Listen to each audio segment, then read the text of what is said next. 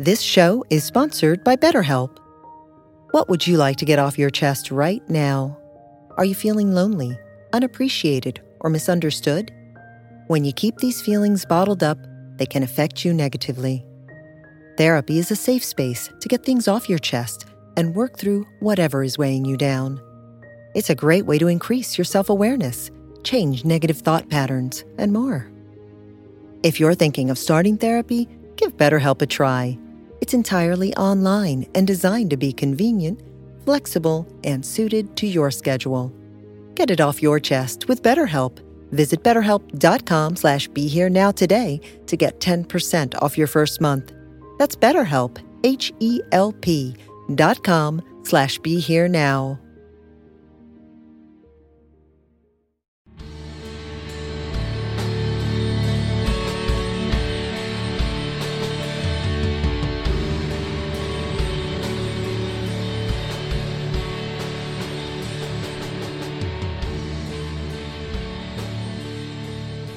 Hi, everyone. This is Chris Grosso with the Indie Spirituals podcast, hosted on the Be Here Now network.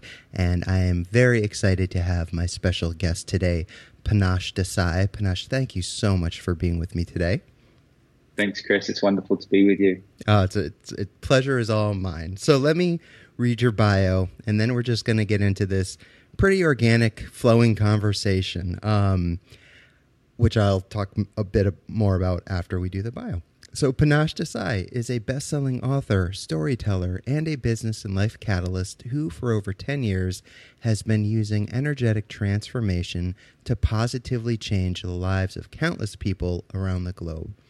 Best-selling author of Discovering Your Soul Signature, a 33-day path to purpose, passion, and joy. Panache's new book will be published by HarperCollins early next year. Panache has been interviewed by Oprah Winfrey on her wildly popular Super Soul Sunday show. Yeah, I haven't gotten that call yet, but, we'll see what happens there.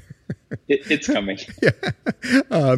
He has also appeared on Dr. Oz, Huffington Post, The Good Life Project, and countless other media outlets. The chairman of the Desai Companies Incorporated, Panache has helped entertainers, business leaders, entrepreneurs, and everyday people up-level their business and their lives, allowing them to reach astonishing levels of personal and professional success. He creates strategies designed to help people master the game of relationships, health, finances, life, and more. This mastery then allows them to discover and live a life that is truly without limits, creating a lasting legacy that benefits everything it touches. And Panache, before we get into the conversation, I forgot to add your email, your website address.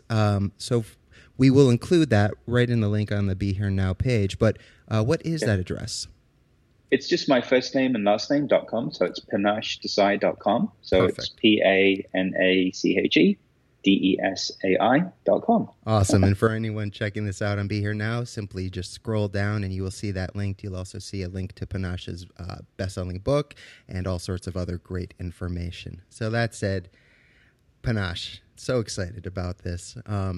For listeners, I had the honor of being, I wouldn't even say interviewed, having a lovely conversation with you, and was invited for an upcoming event you're doing called the Global Gathering. We'll talk more about that later on. And I've appreciated your work for quite a while. So it was really special earlier, I think it was earlier this year or last year, when Marcia, who works on your team, invited me to write for Soul Spring, your website, and amongst many of my great teachers. And it's just crazy how life works out. Something I, to this day, still have a hard time wrapping my head around. This is what I'm doing, especially looking back at where I came from. And, that segues into your story, because while we had similar upbringings, we had a lot in common as well.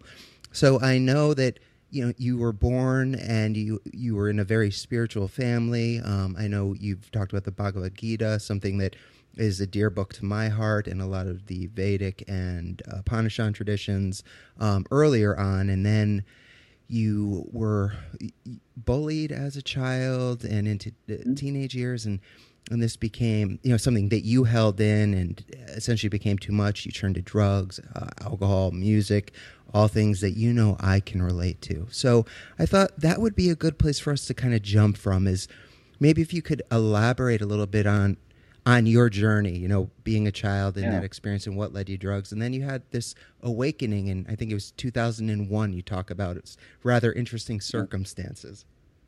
Yeah, I think I want to share it both from my perspective and my story, and also our collective story, because I think it's also a part of our collective story. Yes. So for me, I was born into a deeply spiritual family. My grandmother raised me for the first 5 years of my life, and basically it was all about an atmosphere of prayer and worship. And Hinduism isn't actually a religion. It's called Eternal Truth. The translation of Sanatana Dharma is Eternal Truth. Yeah.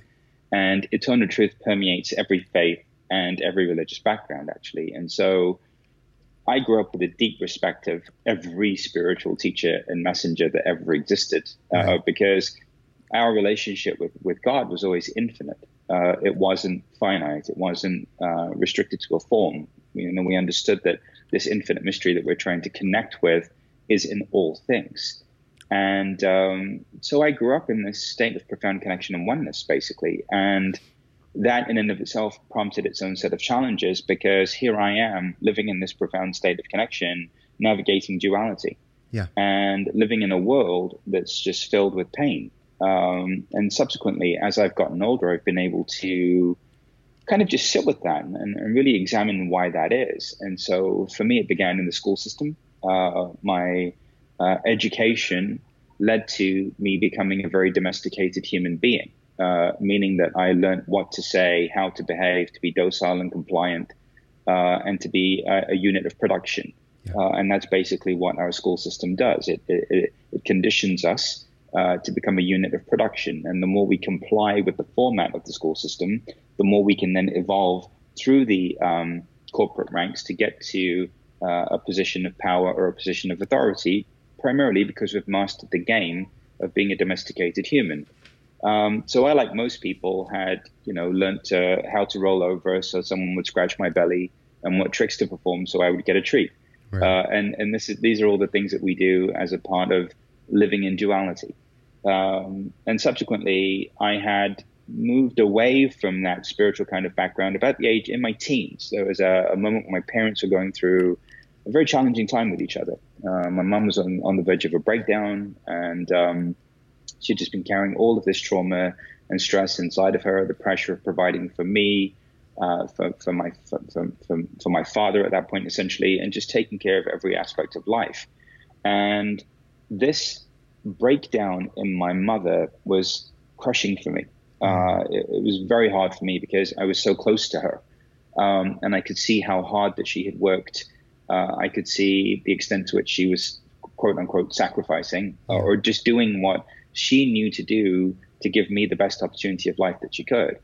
And right around the time when this was happening, I was like in my teens, and there was some bullying that had happened earlier, but this moment, really, this pivotal moment in the family dynamic, was the breaking point for me, or the point of breakthrough, I should say. So my mum moves out, basically doesn't want anything to do with myself or my father, goes to live with a friend of hers. And I was just crushed. Like, I was just completely crushed. The only point of reference that I had for safety or love or connection was no longer in my life. Right. My father had been there. My father had been there in the world, but my dad, was more about being social and going out, and he was wired that way. The responsibility gene wasn't deeply entrenched in my father.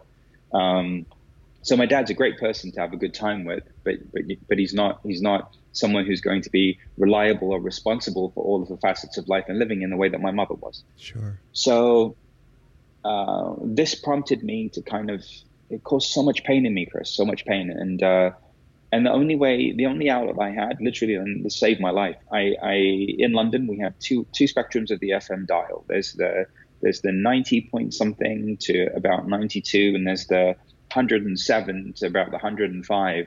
These two ends of the FM dial that are pirate radio stations. Yeah. And London at that time had a flourishing underground movement as far as music, and literally tapping into this music and this movement of music really saved my life. It gave me another place of belonging, a place where I had an outlet creatively to write lyrics and to go out and perform and to do things. And it started in people's bedrooms. I had friends that were DJs. They had turntables. In those days, we used vinyl.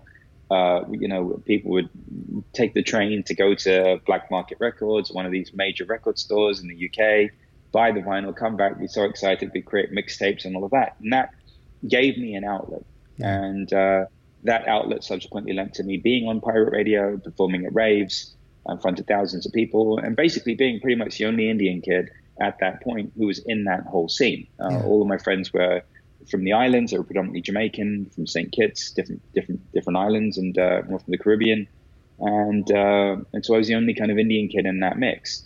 And it was very interesting because music at that point in London was a point of authenticity and connection. It really brought everybody together. Yeah. And of course, with it, there was this drug culture that was a part of it. And a lot of my friends at that time were in the import and export business, and they specialized in distribution. I'll just say that. And wink, I follow you. and they were very good at the distribution end of things. They were operating at a very high level in that whole world. And so somehow I had all of a sudden become friends with these people that just loved me, and I just loved them. And it didn't matter to me what they did. It didn't matter to me how they lived their lives. I understood the pain that they were operating inside of.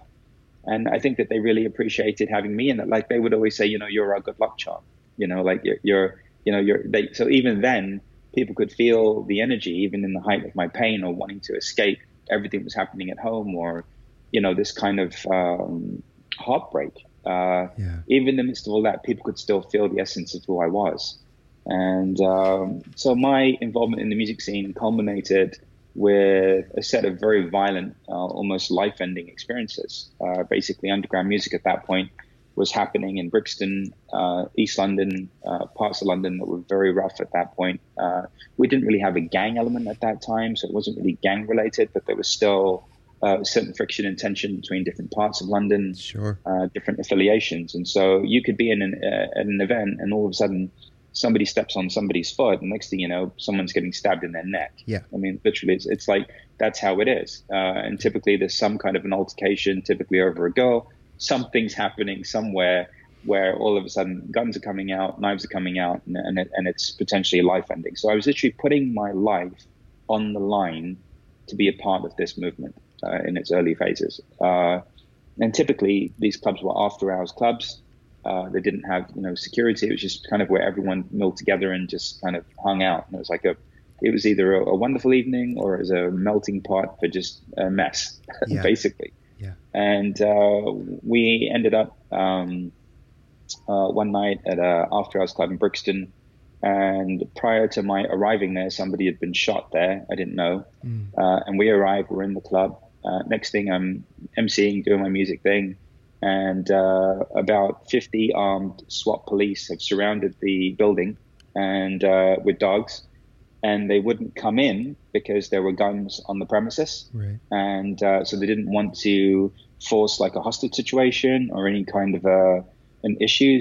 But what their policy is just to wait outside, and they didn't breach. And basically at that point, everybody was escorted one by one outside of the club, and had their picture taken and had their information taken down and whatever, and just interviewed about what they were doing there. And I had gotten to a point in my life where I started to wake up. I started to really begin to realize how dangerous this was. And as much as I love the music, love the movement, in any given night, my friends were from all walks of life, aristocrats to London's most wanted to, just people who genuinely had a passion for the music. Yeah. And basically, this series of events that led to this evening marked the culmination of my time in that movement. And the next day I woke up and I was just done. And I said to my mother, who had integrated her way back into the family dynamic again, Mum, I need to go away and just live like a monk for 6 months.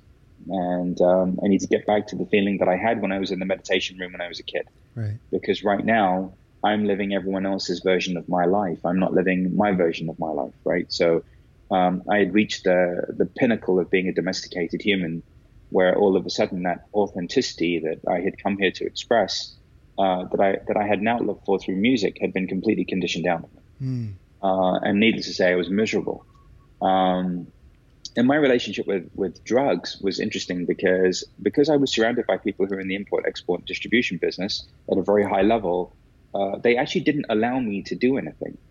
They would allow me to do certain things, but only things that were safe or only where they could keep an eye on me. Yeah. So I wasn't allowed to deeply immerse myself into that culture because they loved me. And I was the only one out of that group of people that was actually studying, that was actually doing something with my life. Like, right.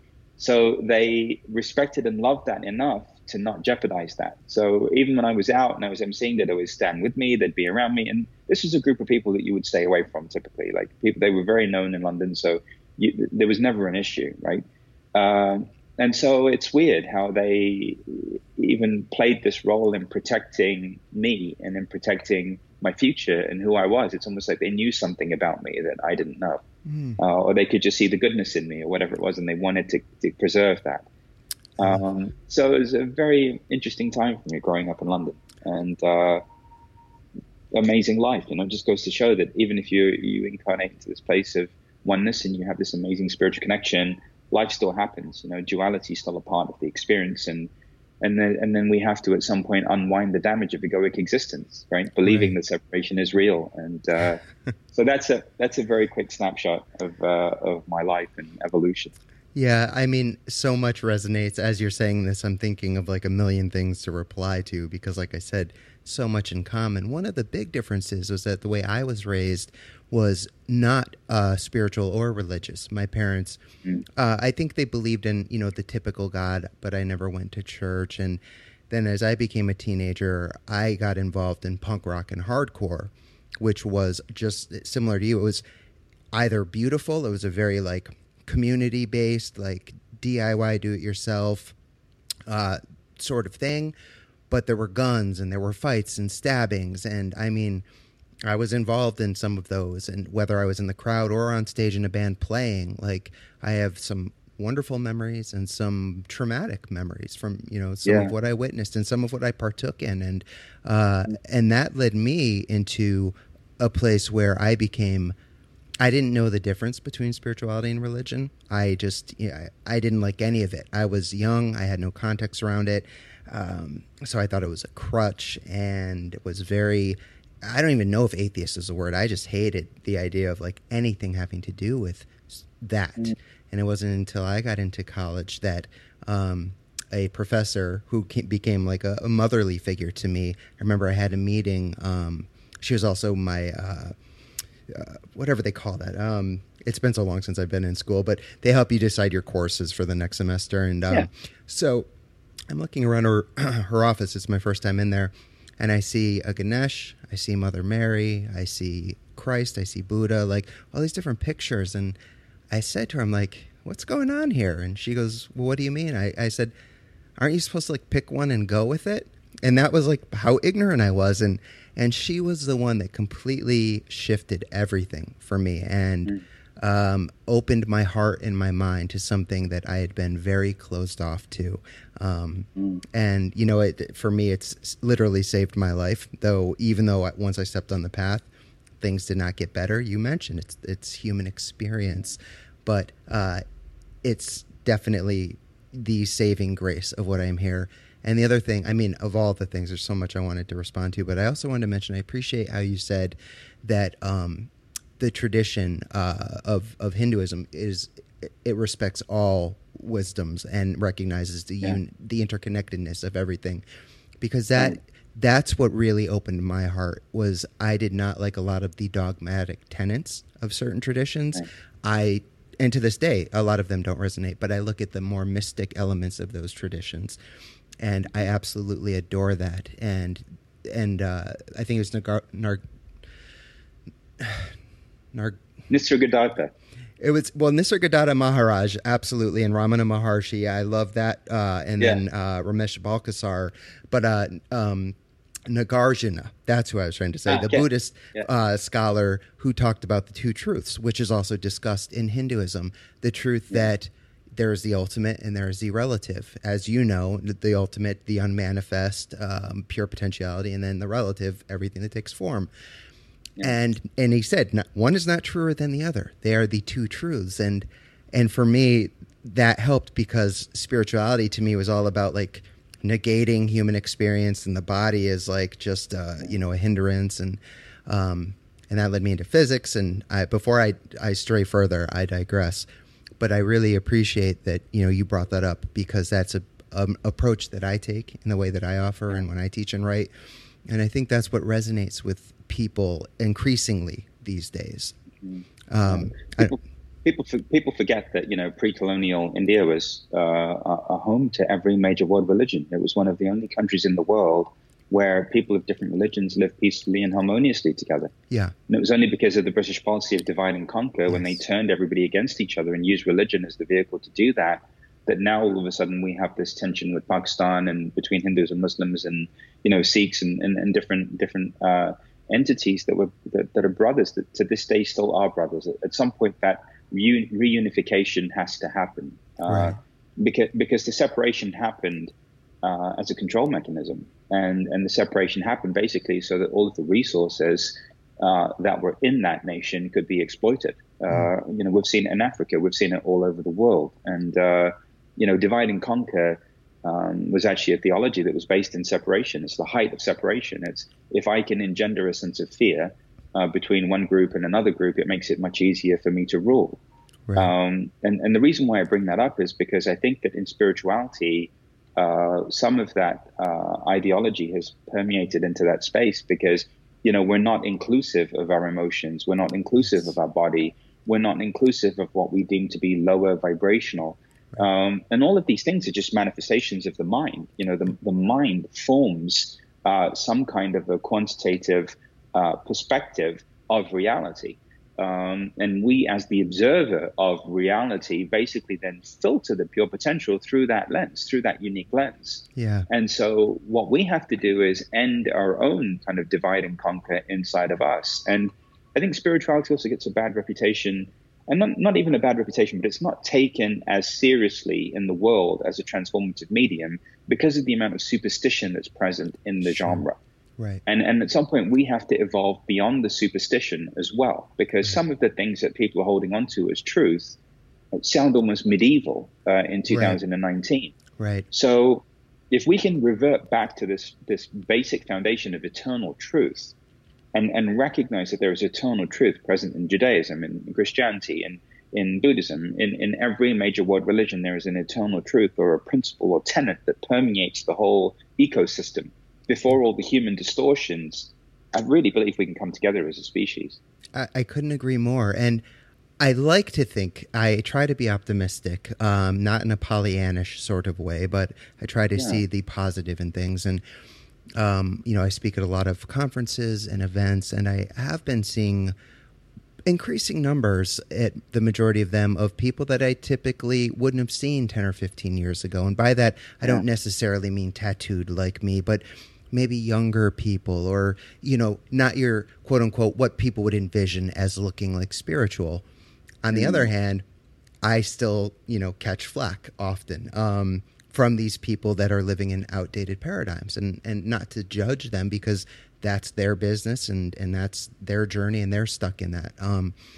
But, I remember when my first book came out 5 years ago, I was very blessed to have people like Ram Dass and Tara Brach and all these teachers that I learned so much from, not only write endorsements, but share about it on Facebook. And I remember the majority of comments were really nice and supportive, but then there was a picture of me and you could see my tattoos, and a few people commented how could this person know the first thing about spirituality when they would do that to their body? And I've learned over the years to have a thicker skin. I'm still very sensitive, and that's another thing that resonated from very early, 6, 7, 8. I remember being feeling very deeply others' emotions.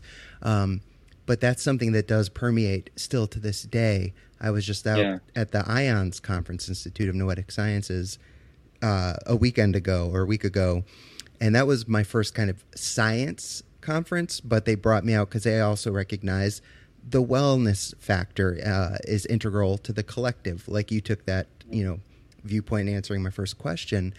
And so I did 15 minutes on the main stage, and then I had a breakout, and I had no idea how I was going to go over. I walked in there, and I don't, I'm me. I'm Chris. I'm Chris wherever I go, and I try to be authentic, something I know that you talk quite a bit about. And I was really happily surprised that, I had the crowd was laughing, like 1,000 people just having a good time. And that meant a lot. Like, it touched my heart to see, and I'm sure not everyone in that room was happy or resonated, but the majority were. So anyways, I say all that just to say, I'm happy to see the shift, and that's the approach I take as well, trying to offer the root of these teachings that still do hold true, but in a way that is updated or accessible that makes sense in 2019. Yeah. I did an interview very early on when I was kind of first out there and speaking about all of this, and it's on YouTube somewhere. And basically I said that spirituality has become single-handedly one of the biggest limitations that we have to overcome in the modern age. It's almost become like the new religion. Right. The only issue in spirituality is that people can judge themselves in 16 dimensions instead of just 3. Yeah. So the layer of judgment that there is there, or this kind of puritanical approach to spirituality, is very off kilter, almost so that if Jesus actually knocked on most people's front doors today, they would probably turn him away because they wouldn't recognize the essence of who he is. Right. And so for me, and I want you to know that if you and I switched bodies right now, you would still experience the same judgment, actually.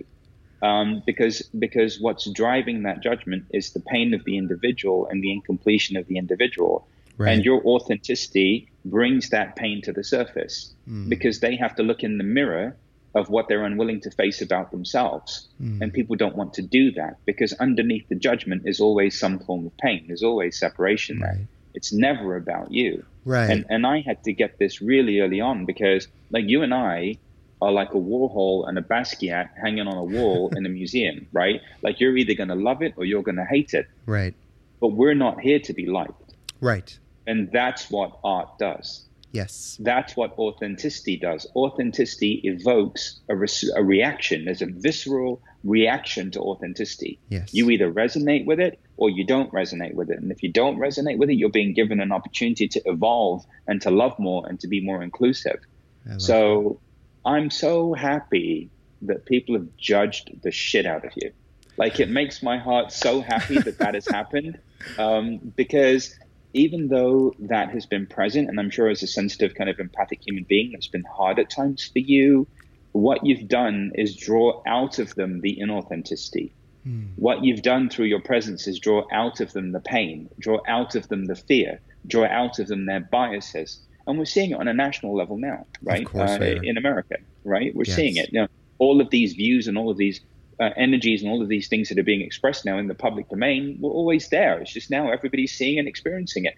Right. And people are shocked, wow, like, where did this come from? Well, it didn't just appear. It's always been there, right? Always. So you're a catalyst, in who you are. And I'm so grateful because, honestly, if people can't love you and people can't embrace who you are, Chris, then they should just stop meditating.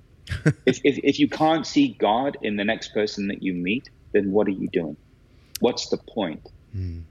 So if someone like Chris Grosso ends up in front of you on a stage, and you have any feeling toward him other than love, then that's a distortion inside of you that you have to embrace inside of yourself. Yeah. And at that point, people should be writing you thank you letters for providing them an opportunity to evolve beyond their own limitations, their own boxes, and their own limitations. I mean, this conversation is making me want to get inked up just so I can join you and further destroy more paradigms and more boxes, because that's what it's about, brother. It is, and I, personally, I have to go back and thank like punk rock and hardcore because, yes, being sensitive, I've gotten, like I said, a thicker skin, but I learned very on it, like 13 years old, like I began unplugging from the proverbial matrix and really stopped like allowing what mass media was feeding and started to, even though I didn't have, I look back at those years now and I didn't have the context at the time, but that was my first connection with spirituality,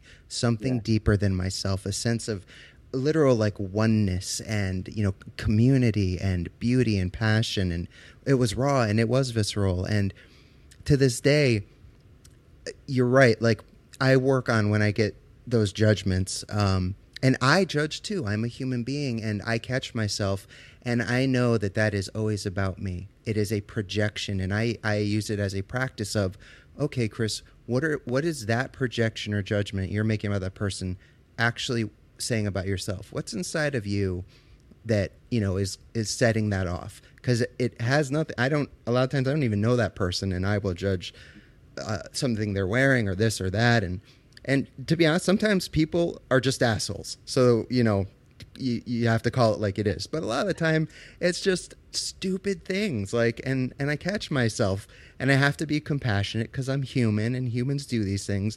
But at least I'm taking that initiative to calm myself on my own bullshit and own it and work with it.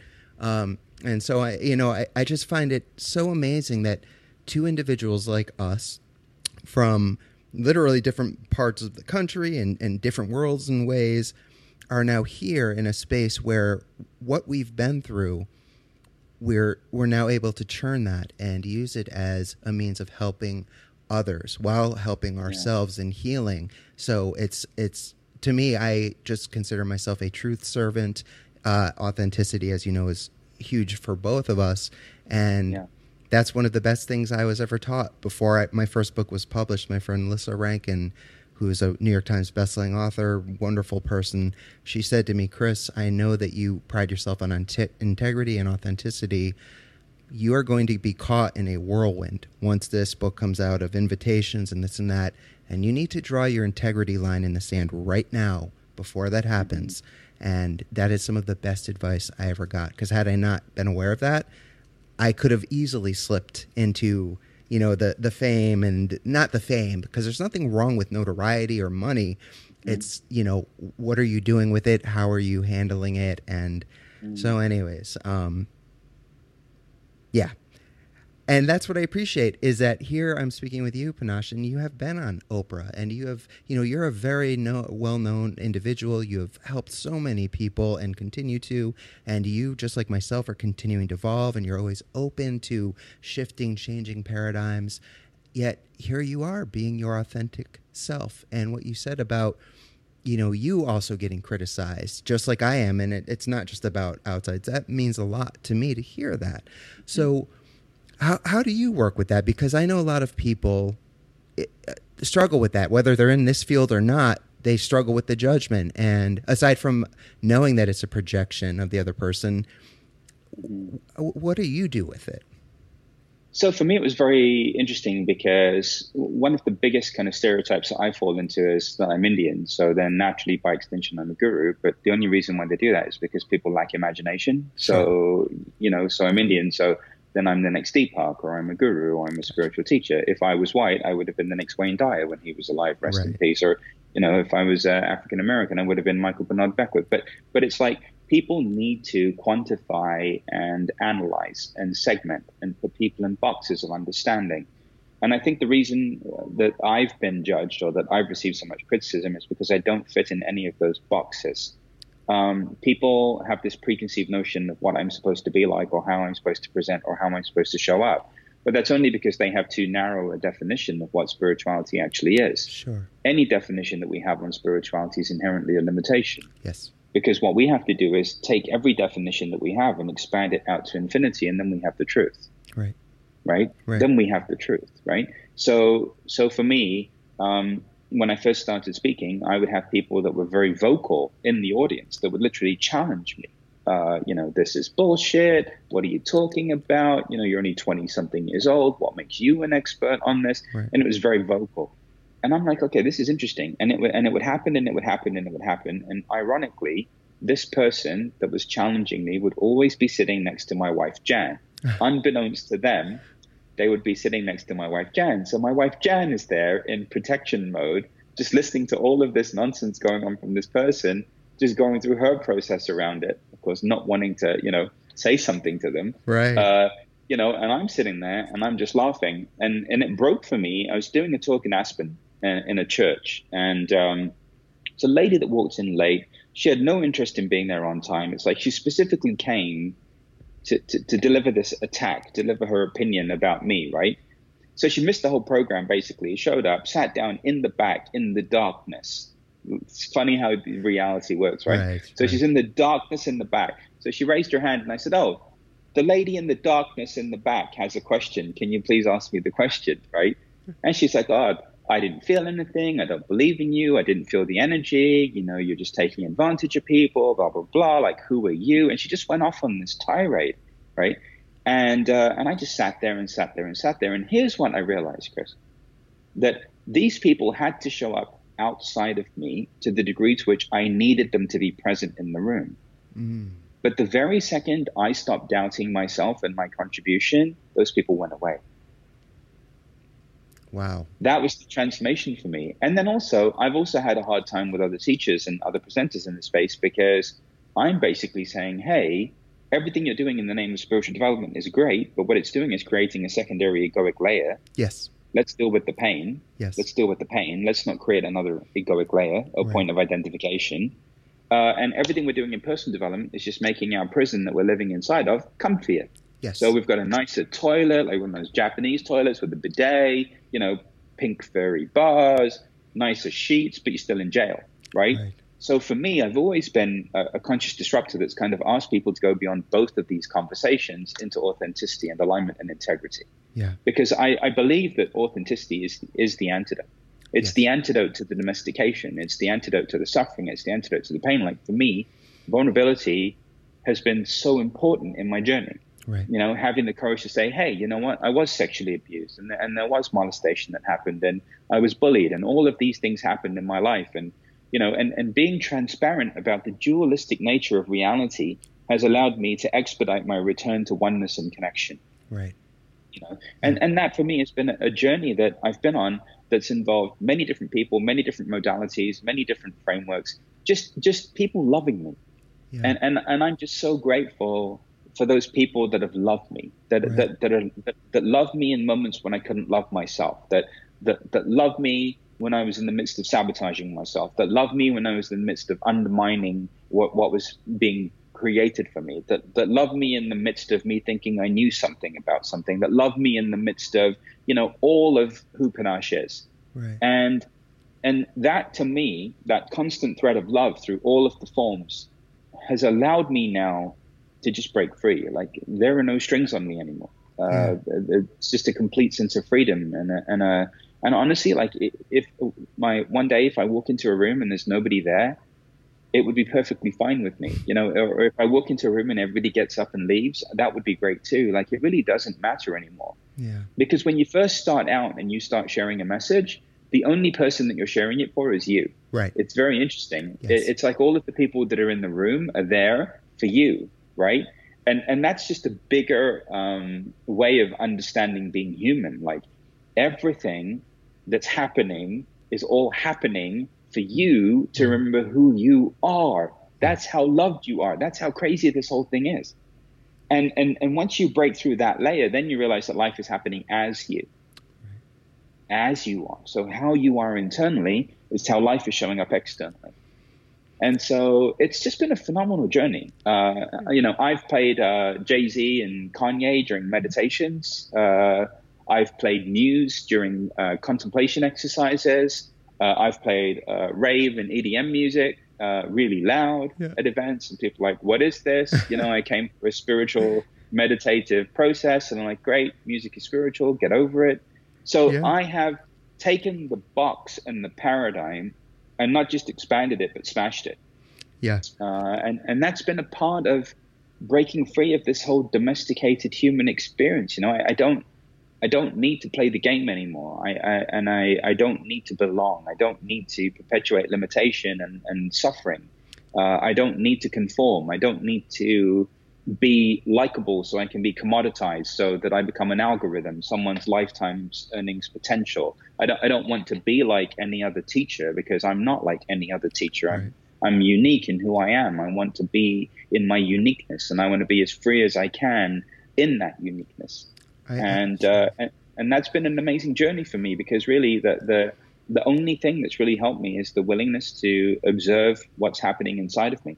Yeah. And that's really what vibrational transformation is. I realized that beyond spiritual development and personal development, we have to finally cultivate the courage at some point to just be who we are.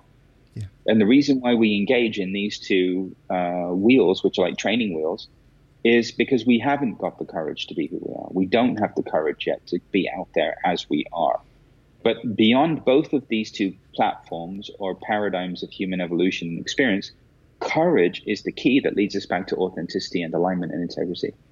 And so everything that I've been sharing has been about having the courage to be ourselves, to having the courage to feel what we need to feel inside, to having courage to be responsible and accountable for our inner state of being, and to recognize that life is happening as us.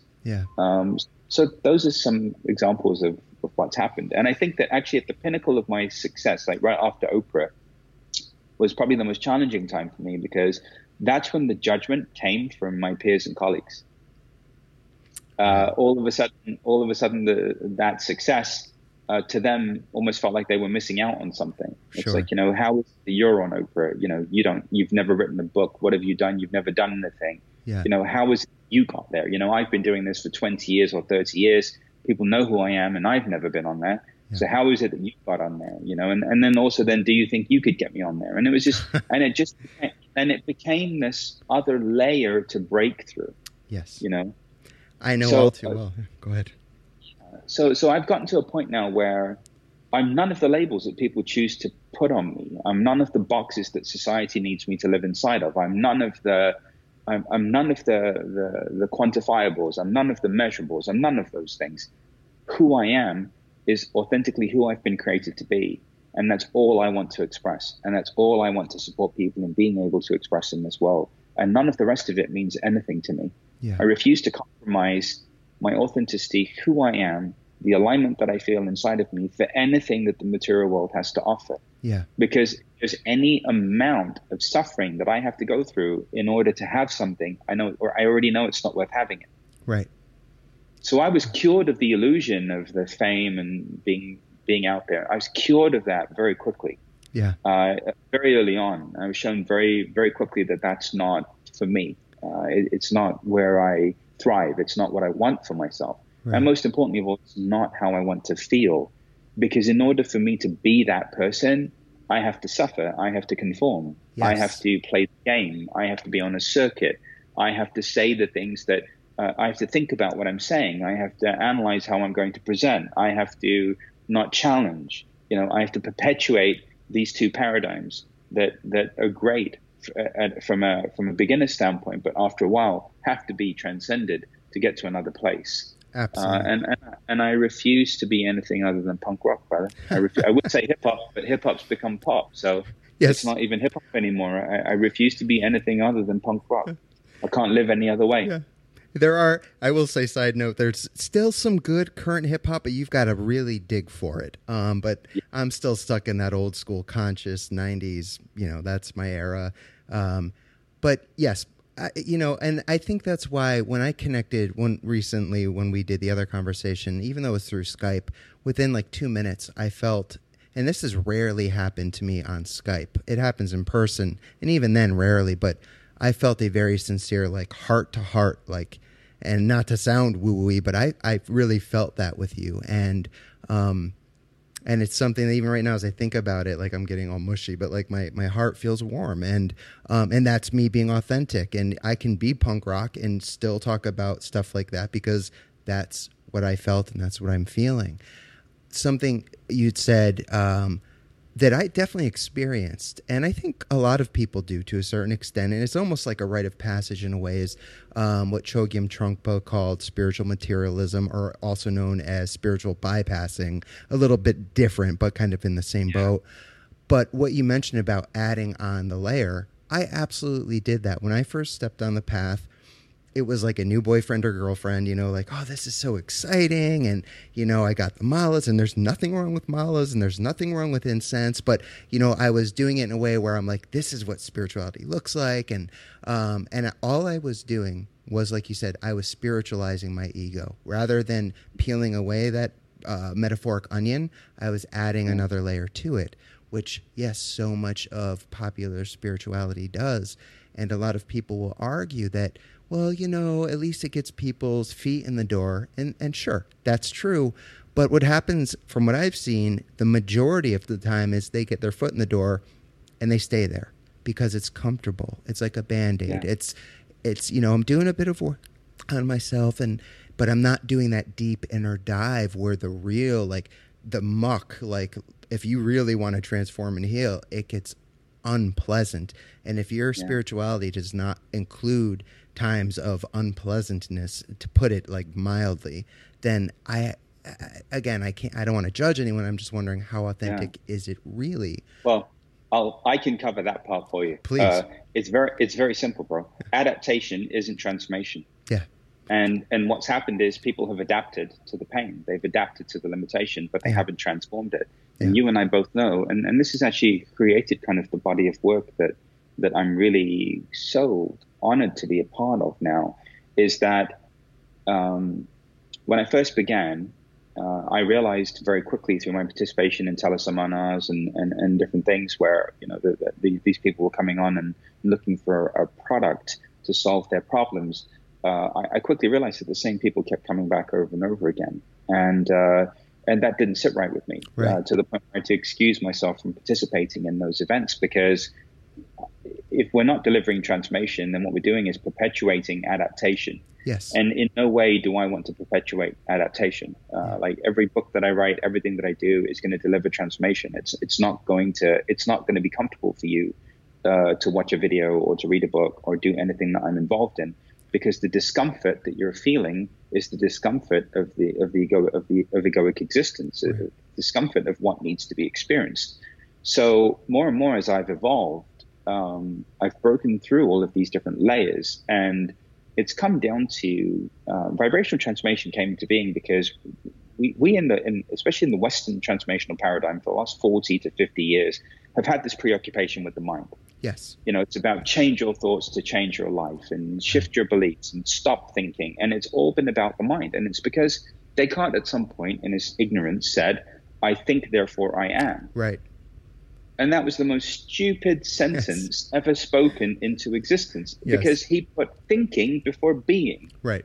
Actually, it's I am, therefore I think. Yes. So the whole transformational paradigm and space has been operating inside of a flawed notion that we're going to shift our mental processes and mental states. We're going to take a bad thought and replace it with a good thought, and life is going to transform.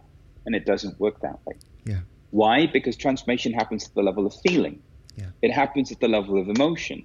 So when I started to examine myself and really, really, really move away from every notion of who Panache Desai was that was being presented to me, or that was being required of me or requested of me, and I started to really deeply go inside, I discovered that there are different layers to who I am. Yeah. There is a physical level, right, where most people have this preoccupation with themselves as their body. Right. Then there's the mental layer, where most people have this preoccupation with themselves as their mind, as their beliefs, as their thought processes. Then there's an emotional layer. And the emotional layer is everything that we've repressed or suppressed inside of us. Okay, so it's the anger that we won't feel. It's the sadness that we won't express. It's the fear that we won't, be available for. And then underneath that, at the core, is the essential self, the authentic self. Right. So the game, if this was a video game, the video game would be break that essential self out of that prison in the same way that the cartel managed to break Chapo out of that Mexican jail. Right. Right? That's what we need to do. Yeah. The game is, how do I liberate this authentic self from the dominance of that unresolved emotional state, from the dominance of the mind and the beliefs, from the false identification as the body, right? And then how do I facilitate the merging of that energy with the greater energetic field that exists around me as my aura, right? Right. How do I facilitate the merging of them two? Because when that happens, that's oneness. Yeah. Until that's happened, you're not living in oneness. Right. So I very quickly began to focus all of my attention and effort on that emotional layer. Yeah. Because I realized that was the layer that was enshrouding the potential of the soul, or the essential self, or authentic self. Yeah. And that if we focused on that emotional layer, because emotions are just energies in motion, then naturally there would be a shift on the mental level, on the physical level, and then at the level of reality. Absolutely. And this is how vibrational transformation came into being, was through cultivating the willingness to address what's at the core that most people want to bypass, avoid, not deal with, not look at, not feel at all costs. Yeah. You know, so the whole Western spiritual paradigm that's based in the mind has led to adaptation. Okay? Yeah. It's led to adaptation because all of a sudden now we're thinking positive thoughts and substituting old beliefs for new beliefs, but we're not going deeper. We're not going deep enough. Yeah. We're not going deep enough. And what we have to do is go deeper, right? And this is what I love about you, because I think you've been to the depth of what it means to be human in a way that's very real and very honest, and that to me makes you an even bigger transformational catalyst, because people don't realize that the degree to which we've suffered, or the degree to which we've experienced pain, because that pain existed before us. Of before course. we just came into this state of being human, where the dominant human experience is separation and pain, and it makes no sense to us, because why are people behaving this way when we could just be loving each other, right? Right. And so, but once we break through that emotional layer, every other aspect of life begins to transform. Yeah. And that's the work. That's if there is anything as work, if there's anything as transformation, it's what it is, bro. It's not PDF presentations. It's not freaking techniques and modalities. Right. It's, you know what? Sit your ass down, breathe and relax, give your body your attention, because your body's a storehouse of the unconscious, and welcome your feelings. Yes. Welcome your feelings. Welcome whatever there is to feel, because how you feel is the truth of you. Yeah. Right? It's like when you walk into you can think of 50 million positive thoughts, right? But if you're sad, people can feel that you're sad. So then what's authenticity? Authenticity is at the level of emotion. Right. Authenticity is at the level of feeling. That's authenticity. That's where real belonging and connection comes from. It comes from saying, you know what, wow, I'm really like sad and depressed, and I don't think I can do this anymore. Yeah. Like, I don't want to be here. This is hard. Right? That's authenticity. It's not, wow, I had this amazing transcendent experience, and Vishnu appeared to me in his fully extended, incarnate, manifest form, infinite nature, and bopped me on the head. Like, yeah, that's great, right? But where does the connection really happen? It happens in the two of us as human beings saying, wow, bro, I see you. Like, I love you. Like, thank you for making it. Like, thanks for being here. Yeah. Like, thanks for going through everything. Because in the absence of all of those things that you went through, like, you wouldn't be here. And then I wouldn't have the opportunity to experience this unique lens of divinity that is you. Thank you. Oh. That's authenticity. Yeah. And vice that's versa. Love. Yeah. That's love. Like, that's what it is. And you hit the nail on the head so eloquently. For myself, I will throw myself under the bus and say that I used spirituality for years as just another means of aversion. I was in that head-based, I'm going to meditate to transcend and reach oneness so I can get out of the body and not feel my feelings. And again, I still meditate, but with a different intention today. It wasn't until, and even when I go back and look at my first book, Indie Spirituals, that came out 5 years ago, and I scroll back to like the beginning of my Instagram feed when, my literary agent and publishers were like, you need to have this social media presence. And I cringe at some of that stuff, because I see, yes, I was still going through the transformation. And I mention that because it wasn't until, and I've always struggled with being in my head and overthinking. And while I'm very sensitive when it comes to my own feelings, I often, it's hard for me to get in touch with them. So it wasn't until I started undertaking EMDR therapy and ART therapy, therapies that bring you into your body and ground you, that I began to truly sense authentic, like deep healing, reintegration, re-owning things that had been suppressed into my unconscious that were, unbeknownst to me, dictating my everyday being in the world, and not just affecting my well-being, but others, because again, I would project them onto others. And I still do. It's a work it's a lifetime work. But what I noticed is once I started doing that and coming into my body, I felt more authentic. And in the beginning, with the first book coming out, with Beyond Words and Naturally, I put it out, and I'm getting invitations to speak at Wanderlust and places. Part of me was really conflicted. Like, I'm punk, but I do want to be accepted. Like, I'm passionate about this, and I don't want to blow it. But after that was when I really started getting into this inner body, feeling my feelings, emotions, everything you said. And that's when I started to notice everything shifting in a way where even on my Instagram account or my social media, I post whatever I am enjoying in that moment. Or if I'm not, like, one of the greatest sayings that has rung true to me, and I don't know who it's from, but it's okay to not be okay. That's okay to feel sad, to be angry. It doesn't make you less spiritual. I used to bypass that and suppress it. And so I'll post stuff about that, and it's not all love and light. And I've had marketing people, approach me and be like, if you worked with me, we can get you to this level and that. And it's like, I have no interest in that. If it happens organically, wonderful. If it doesn't, that's okay too. So, I'm just so grateful that you are sharing from a place of that, and that, again, like I said, that's becoming slowly, but it seems to be shifting in that direction. And I am honored to be in your presence and to, sit here and share this time and energy and everything with you. I've taken so much away already in this short time. And these are the conversations where I hate that I have like an hour limit, give or take, because I know we're both busy, but I feel like we could just do this all afternoon. And I had a million things I wanted to talk to you about today.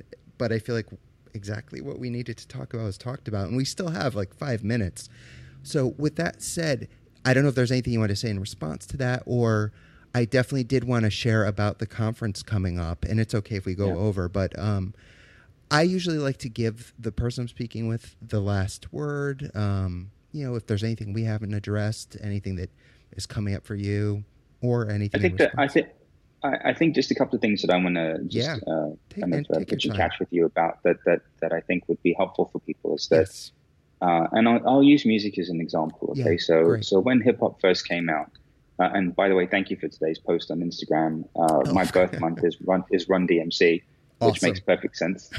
So basically, when hip hop first came out, people just had a calling to share this music form. Yeah.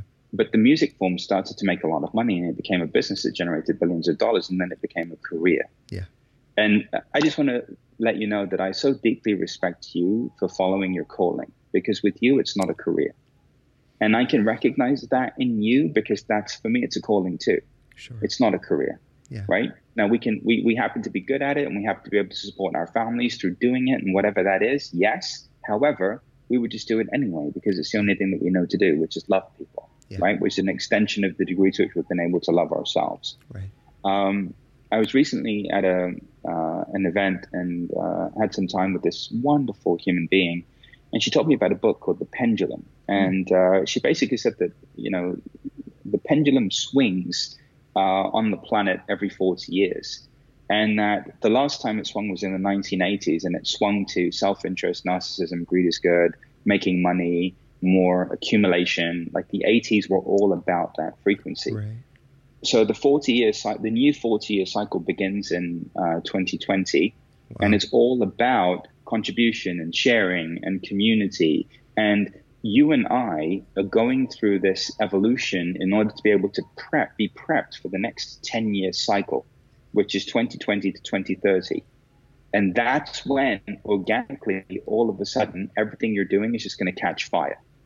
Because you're in the right frequency and the right alignment for everything to just take off. So for both of us, the next 10-year window, 2020 to 2030, is going to be the peak sharing window of our lives. Wow. And that's why we're being expedited through this evolution. And I can say that about you because it's true for anyone who has a calling. Yeah. So I know that most people that are listening right now have a real calling. Like they just want to help people, and it's been hard for them. Yeah. They're looking at other people's Instagram feeds, they're looking at other people's successes, and they're like, what's going on? Like, I really have something to share. Why am I not reaching the masses in the way that such and such is? Yeah. So I just want you all to know that our time is coming, and it begins 2020, and it's going to be a 10-year window where we get to redefine what it means to be human. We get to redefine what spirituality means. We get to redefine what personal development and transformation means, we get to redefine everything, bro. Like, that's why we are who we are. The other thing that I'll say is that I know with you, there have been certain life events that have led to you being able to come into this awareness and this expansion. And for me, one of the most pivotal things that happened to me was almost losing my daughter, Celeste, who is now 4 years old. And Celeste was born in 2015. And that was 1 year after my book came out. So all of a sudden, I'm at this place where I'm just on Oprah, I'm primed, everyone's kind of positioning me to take over from everybody in the genre. Like, you're the next thing, like, you're the next Deepak, and you're the next whoever, and you're going to take over from everything. And we want to make sure that we're aligned with you so that we can profit from that every step of the way. And there were people around me at that point that were just seeing that potential. The best thing that ever happened to me was my daughter Celeste's choice to be born in 2015, February of 2015. And she saved my life because in that moment, first of all, we didn't know that she was going to make it through the pregnancy. Then had she made it through the pregnancy, then we probably would have had to have palliative care because they weren't sure that she was going to make it. Not only did she make it, she had 5 open heart procedures, pacemakers, struggled, went into heart failure, had a heart transplant subsequently, almost 2 years ago, and she's great now. And that period of time pulled me out of being Panache Desai, out of all of that. It took me away from everything that I honestly wasn't ready for. And it really made me go deep inside. And the breaking point for me, again, was I was in this chapel in this hospital in Wisconsin, and I'm just sitting there. And the level of powerlessness and hopelessness that I felt in that moment was so all-consuming that I just wanted to die. There was nothing that I could do to make the pain go away. There was nothing that I could do to avoid feeling what needed to be felt in that moment. The pain was so all-consuming that I had 2 options. Either I just killed myself and just didn't want to be here anymore, or I finally surrendered to all of the pain that was inside of me for all those years. And in that moment, I just said, you know what, like, I was in a chapel, so I'm like, all right, divine, this is where I am. There is nothing that I can do about any of this. If she's meant to die, I accept that. If she's meant to live, I accept that. I don't want to feel this way inside anymore. And so for me, the doorway that really kind of was the catalyst to me being who I am now was that. And, people say to me, she's so lucky to be your daughter. And I'm like, no, you have no idea. Like, I'm so lucky to be her father. I thank her every day. She corrected my heart defect. She's helped me get in touch with what's, I just feel so emotional right now even talking about it. Like, she helped me get in touch with what's really important and what really matters. And you know what? It's not all of that stuff. It's not all of that stuff. It's who we are as individuals. It's relationships. It's connection. Okay. And the most important thing is getting in touch with what's really inside of us and honestly being available for it. And so her choice to be my daughter, which I am thankful for every single day because she has changed my life, has taken me on this whole other trajectory and this whole other journey. And it's led me to this point now where I can, like you, because of everything you've gone through now, just in different ways, just kind of hold this space of just like, we just love you. Like, do whatever it is that you need to do. Like, we love you. Like, we get it. Like, I honestly don't think that there's anything that anyone can do in the presence of both of us that would stop us from loving them. I think through the course of our lives, I think we've pretty much seen everything. Yeah. So at that point, it's like, okay, just do your best, whatever it is. Yeah. You do your best, because I've tried my whole life to do all of these things, and guess what? People still love me. So you do whatever it is that you need to do, and just know that it's okay. Absolutely. And that's transformation. Like, that's what it is. It's like, holy cow! Like, you and I have gone through so much that we can just be there and go, okay, yeah. Just let me know. Let me know when you're done. I'm here. I love you. Whatever it is, like, I love you. Like, whatever that is. And it's that. That's what makes the difference. And that's why your whole platform is going to completely take off in the next 10 years. That's why I know it in my heart. That's why and I couldn't be more honored, because it's time, bro. Like, it's time for people to look in the mirror, and it's time for people to look into mirrors that they wouldn't ordinarily look into and love them. Yeah. It's time. Yeah. We have to get over ourselves. We have to get over all this nonsense. We have to get over all of the limited boxes that we've painted ourselves into in the corners. So anyway, I just wanted to share that with you because I just so value that about you, and it's so rare in this world, and it's rare in this transformational space. And I want you to know something. As much as you hold Ram Dass and Tara and these different people in high esteem, I feel that same way about you, and I feel that way about you because, again, like, in the absence of doubting yourself, doubting your life, going through everything you went through, self-hatred, self-loathing, addiction, whatever that was that you went through, bro, holy cow, like, you wouldn't be here right now. Like, I wouldn't have the pleasure of meeting myself in you. Like, so thank you. Because in the absence of any of that, like, you wouldn't be here. You wouldn't be here. And that's what everyone needs to get. In the absence of their anger, their sadness, their addiction, whatever that is that you're fighting against right now, in the absence of that, you wouldn't be here, and we wouldn't be able to love you. Yeah. We wouldn't be able to love you. We wouldn't have the honor of loving you, the privilege of loving you. So thank you. And thank you. And I want to let you know the feeling couldn't be more than mutual. And as much as I do, I hold you in the same regard as Ram Dass and Tara and the other great teachers. And it's not that I put any of them on a pedestal, because I learned very quickly to never do that. And I would never allow anyone to do that to me. I'm just here to share experience and try to help others avoid some of the pitfalls I've been through.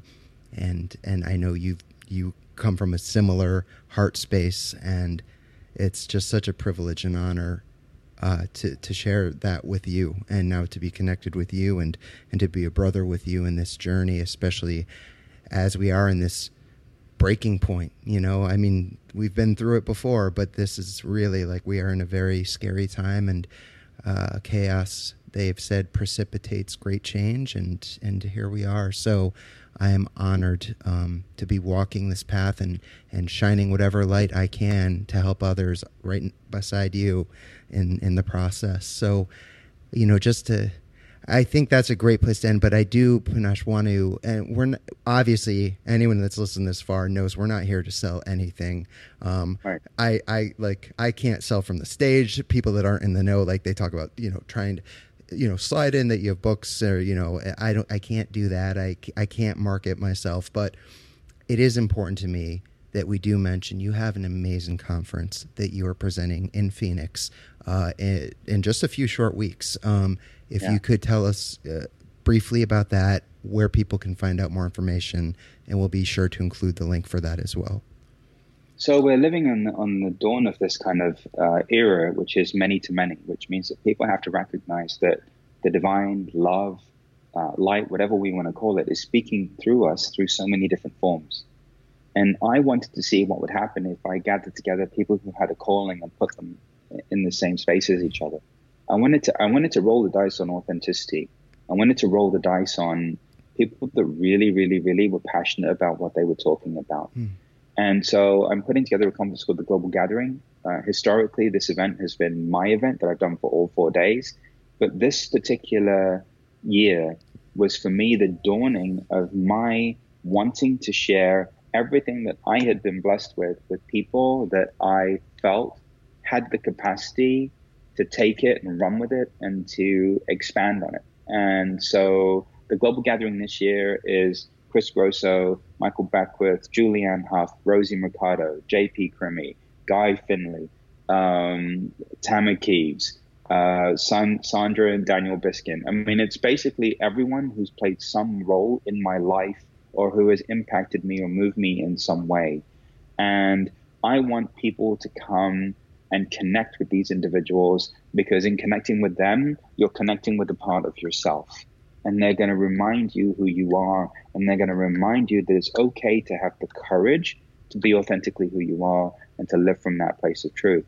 And as it relates to you, Chris, I can't tell you how many people have texted me and called me and thanked me for the fact that you're going to be at the conference.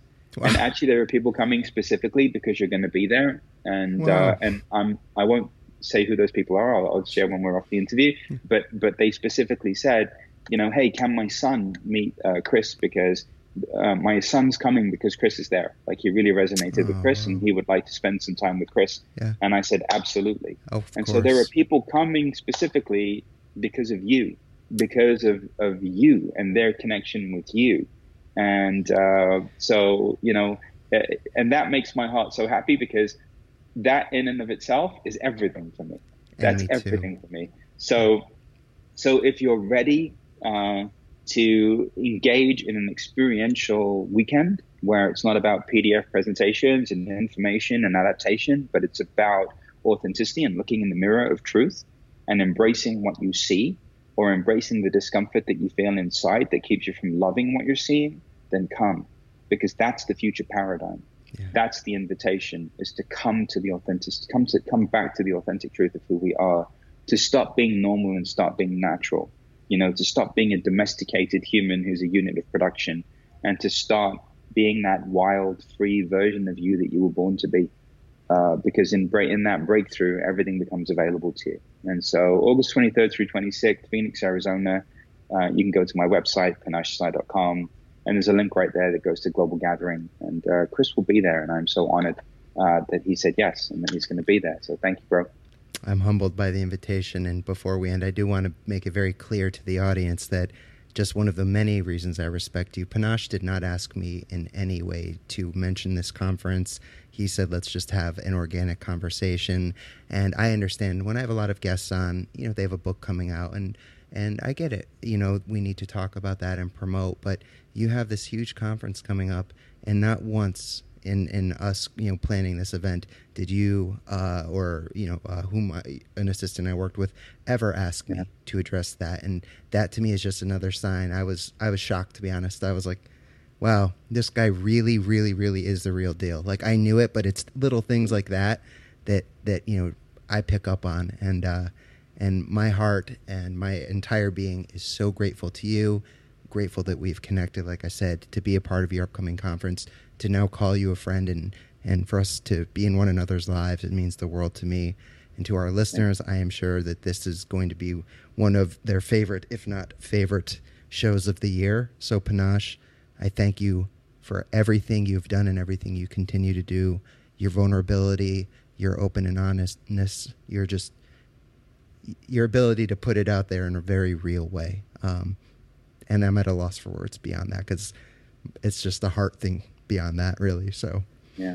Thank you, brother. I appreciate you so much. And I appreciate you. So again, listeners, please, if you're checking this out on the Be Here Now network, just simply scroll down. You'll see links to Panache's website. You'll see a link to the conference. Also, we'll include a link to soulspring.com. Or is that .org? Yeah, I think it's .org, yeah. Okay. We'll make sure we check on that, where a lot of great articles on that page as well. So, Panache, thank you for everything. Thanks, bro. Love you. Love you.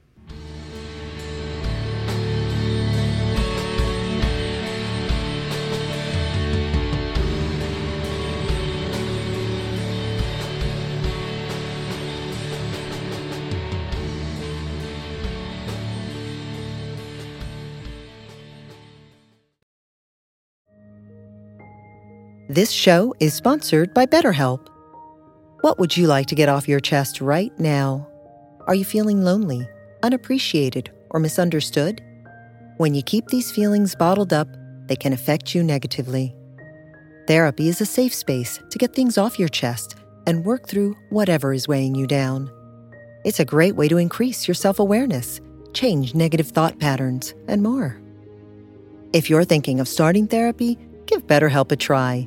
It's entirely online and designed to be convenient, flexible, and suited to your schedule. Get it off your chest with BetterHelp. Visit BetterHelp.com/BeHereNow today to get 10% off your first month. That's BetterHelp, HELP.com/BeHereNow.